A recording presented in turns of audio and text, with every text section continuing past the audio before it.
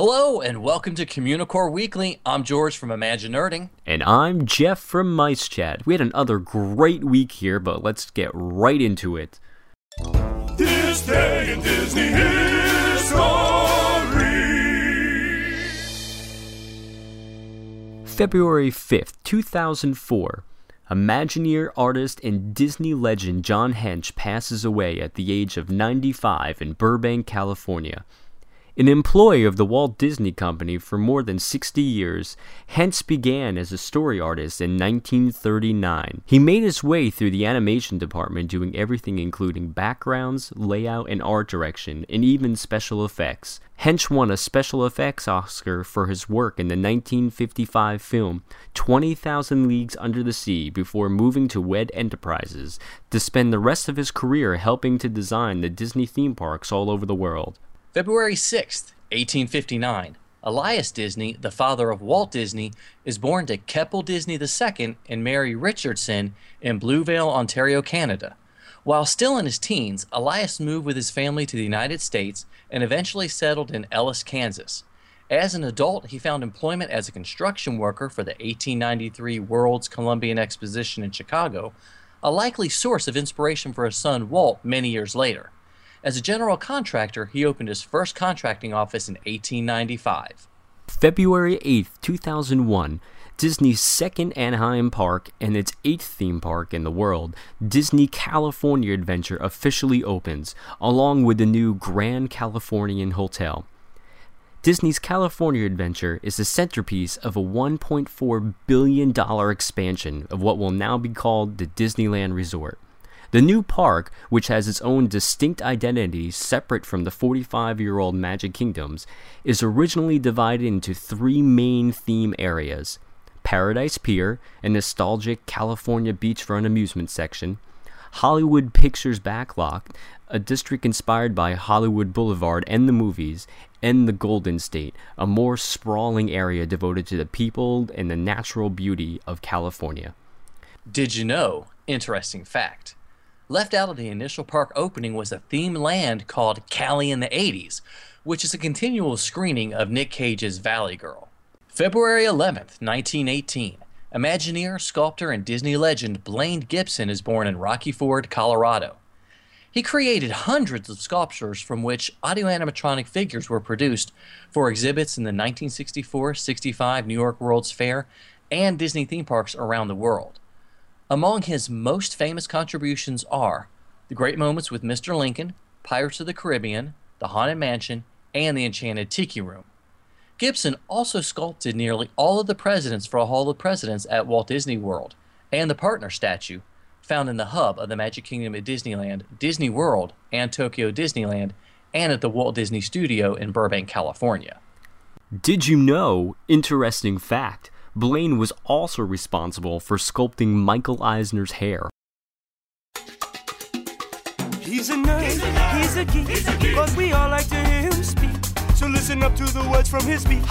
It's George's Book of the Week. Jeff, wouldn't you love to be able to visit a Disney theme park with an Imagineer and have the Imagineer tell you how everything was designed and what the hidden meanings were? Absolutely. Well, the Imagineering Field Guide to the Magic Kingdom is the perfect companion while at the parks. The Imagineering Field Guide series has been extremely popular since its first release in 2006. Imagineer Alex Wright penned all 5 books in the series, and he is a great author and storyteller. The Magic Kingdom Guide takes you land by land to explain how the park was designed and created. Alex shares a lot of concept art and the stories behind the attractions, as well as the hidden and the not-so-hidden details, like the 5-legged goats. The book is small, measuring 4 inches by 9 inches, which makes the art small, but it is a perfect size to take to the Magic Kingdom with you. This is a book that is perfect for the person just starting to get into their geekery, and for those of us that have been studying the parks for years. Ideally, you would read this book on the plane trip down to Orlando and surprise all of your friends with all of your insider knowledge. If it's a legend that you seek, come on and take a peek at the window of the week. 7 Summits Expeditions, Frank Wells. The late Frank Wells was the former Walt Disney Company president and chief operating officer. Wells joined the company in 1984 and, along with Michael Eisner, was an integral part of helping save the company from financial disaster during his time there. Wells, who tragically died in 1994 in a helicopter accident, was known for his sense of adventure. His window, located actually on the 3rd floor, is the highest of all the windows on Main Street, USA. Seven Summits Expeditions refers to Wells's goal of reaching the summits of the tallest mountain of all 7 continents. He managed to climb them all except for Everest, after making the attempt twice. In a similar fashion, there is another reference to Wells's sense of adventure on the Matterhorn at Disneyland, with a crate marked Wells Expedition, along with some climbing gear. Hey, George, do you mind if I stop the recording for a second? I gotta take a break. I'll be right back. Sometimes it's a 1, sometimes it's a 2. When you gotta go, what you gonna do? It's a bathroom break. A bathroom break.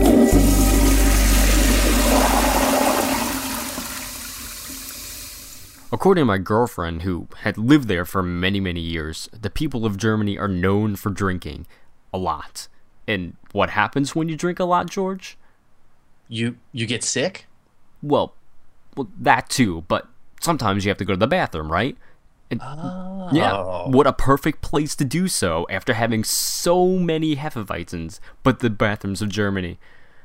So, but tell us a little bit about them.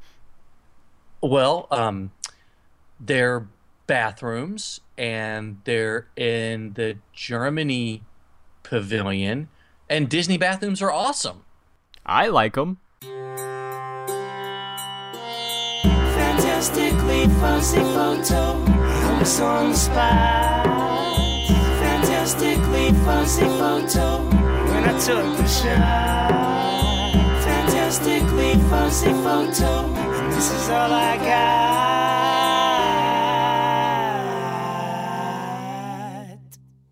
So we got so many fantastic entries for our Fantastically Fuzzy photo contest, but here's a really good one that we picked out for you this week. Yes, we can only have one winner, and this week's winner is Steve Tanner from magicaltrash.com. Steve, stick really close to your email because we'll be emailing you sometime in the future about your fabulous prize. And don't forget, you can still enter your photo.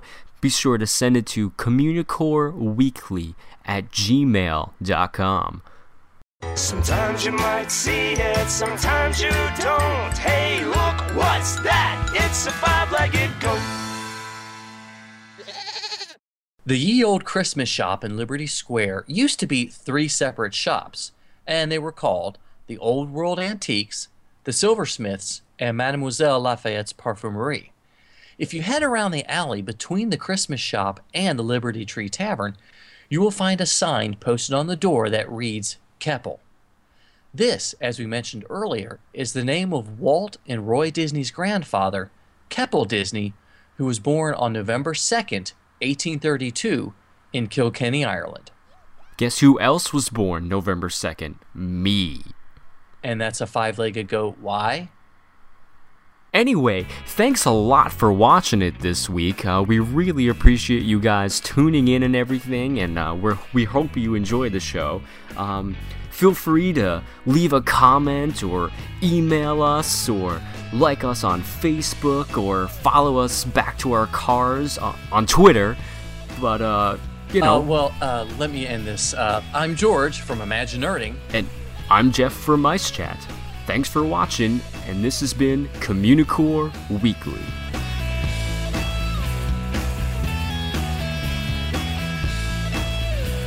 False alarm.